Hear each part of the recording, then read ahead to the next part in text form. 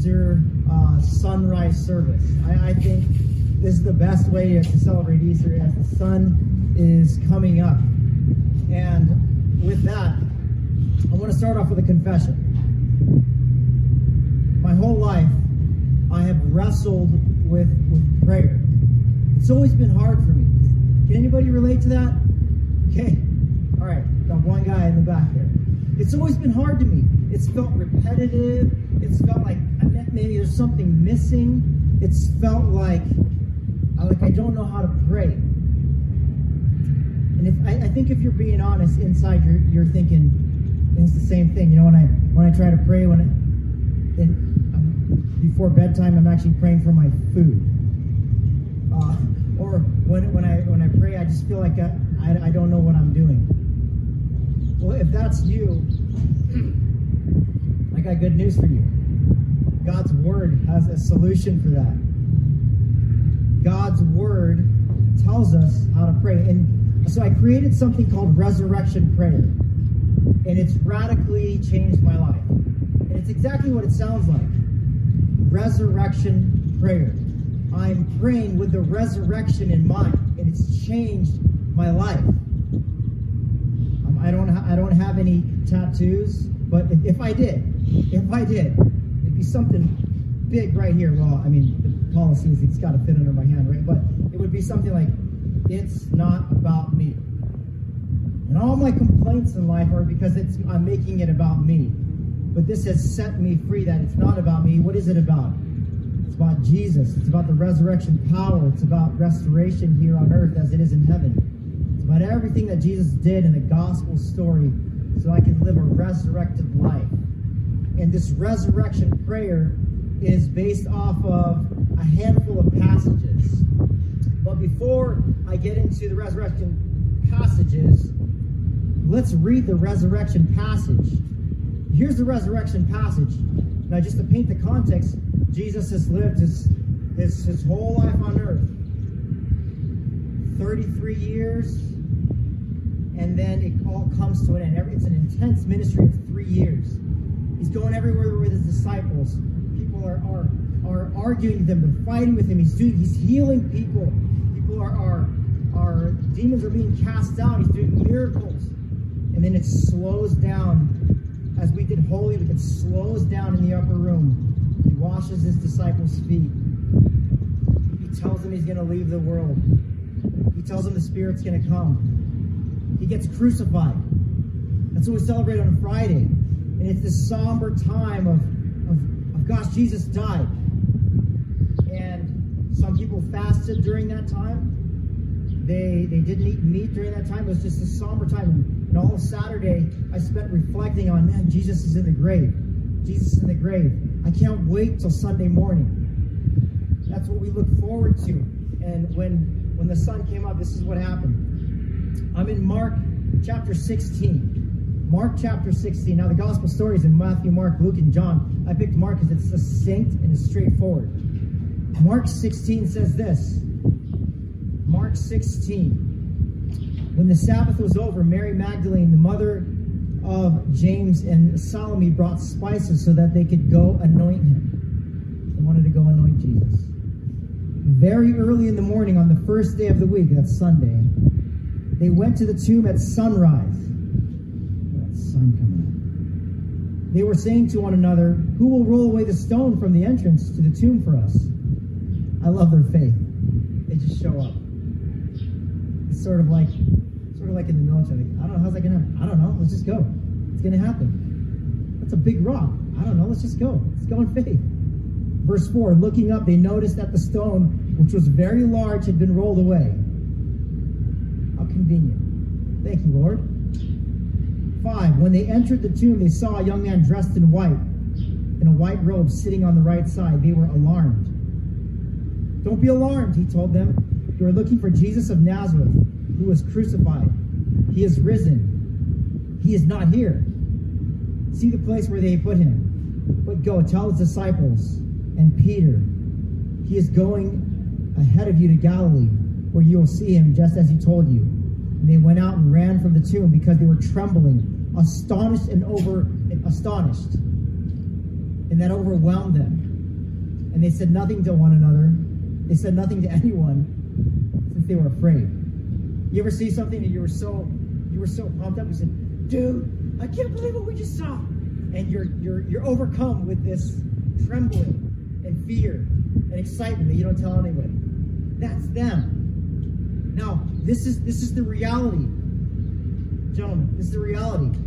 Jesus Christ is raised from the dead. So here's my sort of power pack of resurrection verses that I pray every morning. I live on this cliff, and it's about 6 minutes walk to the beach at San Mateo Point in San Clemente at Camp Pendleton. I live right on the cliff. So every morning, I'm waking up at 5:15, get dressed, the sun's coming up at first lights at 6:12. I'm walking to the beach every morning, and I stick my hands in the sand and I do resurrection prayer. I stick my hands in the sand. You know why? Because all day I'm behind a computer or I'm staring at a screen. There's a lot of admin things that need to be done, and I need to feel something real. I learned this from John Eldridge. He's a writer and an author and filmmaker. Because I'm around so much virtual reality, I need to start my day by feeling something real. So this is what I do. When I get to the beach, I stick my hands in the sand. And I'm quoting first Galatians 2:20.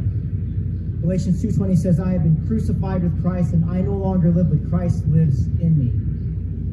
I've been crucified with Christ. Well, I got a question. What happens to something that's crucified? What happens to everything that's crucified? It dies. Thank you. If I've been crucified with Christ and I no longer live, then what does that mean? Well, that means when my spirit is willing but the flesh is weak, that old man in me wants to be guilty, angry, bitter, jealous, or guilty, I can celebrate knowing that I've been crucified and I don't need to do those things anymore. Guilt, anger, greed, and jealousy, those are enemies of the heart. If I remember that I'm crucified with Christ and I no longer live, then I don't have to give in to those things. And those are voices from the enemy whispering in my ear. You should be guilty for what you've done. You should be angry. Anybody wrestle with anger here? Me, and you in the back. That's the first thing. I've been crucified with Christ. And then I stick my hands in the sand, and then I quote Romans 6:4. I got that memorized. I know I'm looking at my Bible. Romans 6:4. I've been buried with Christ by baptism into his death. Romans 6:4. I've been raised to the newness of life. That's the resurrection power there. You see the progression? I've been crucified with Christ, I no longer live. That's Galatians 2:20. I've been buried with Christ by baptism into his death. That's Romans 6:4. Romans 6:4. I've been raised to the newness of life. And so when I lift my hands out of the sand, and the sand starts falling off.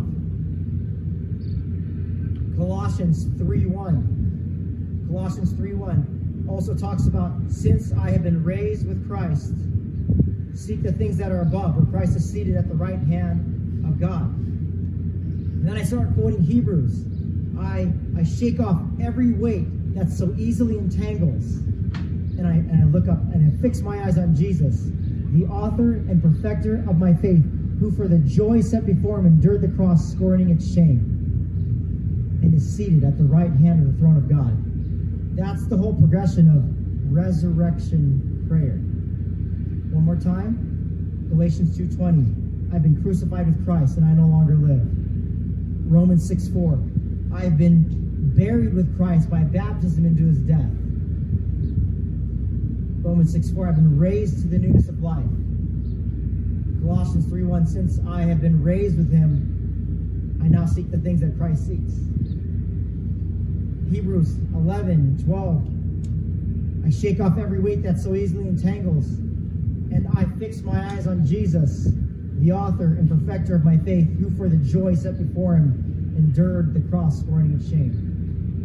I got a question, gentlemen. And just yell it out. Tell me something that Jesus did that wasn't duplicated by another human being. Go ahead. What did he do? Tell me something that Jesus did that another human being didn't do. Lived a perfect life. Lived a perfect life? Raised someone from the dead. Okay, raised someone from the dead. You know what? You threw me off and lived a perfect life. But in the Word, you find it, God says, be perfect. You don't know what that's all about, but he says, be perfect. He tells us to do it, maybe it could be done. Raise someone from the dead. Well, there's a story where Paul was preaching and this kid fell out of a window. Remember that in Acts? He fell out of a window and he died. And Paul runs over to him and he's like, hey, it's going to be all right. Everybody's like, dude, he just died. He goes, it's going to be all right. And Paul prays for him, and then he raises from the dead.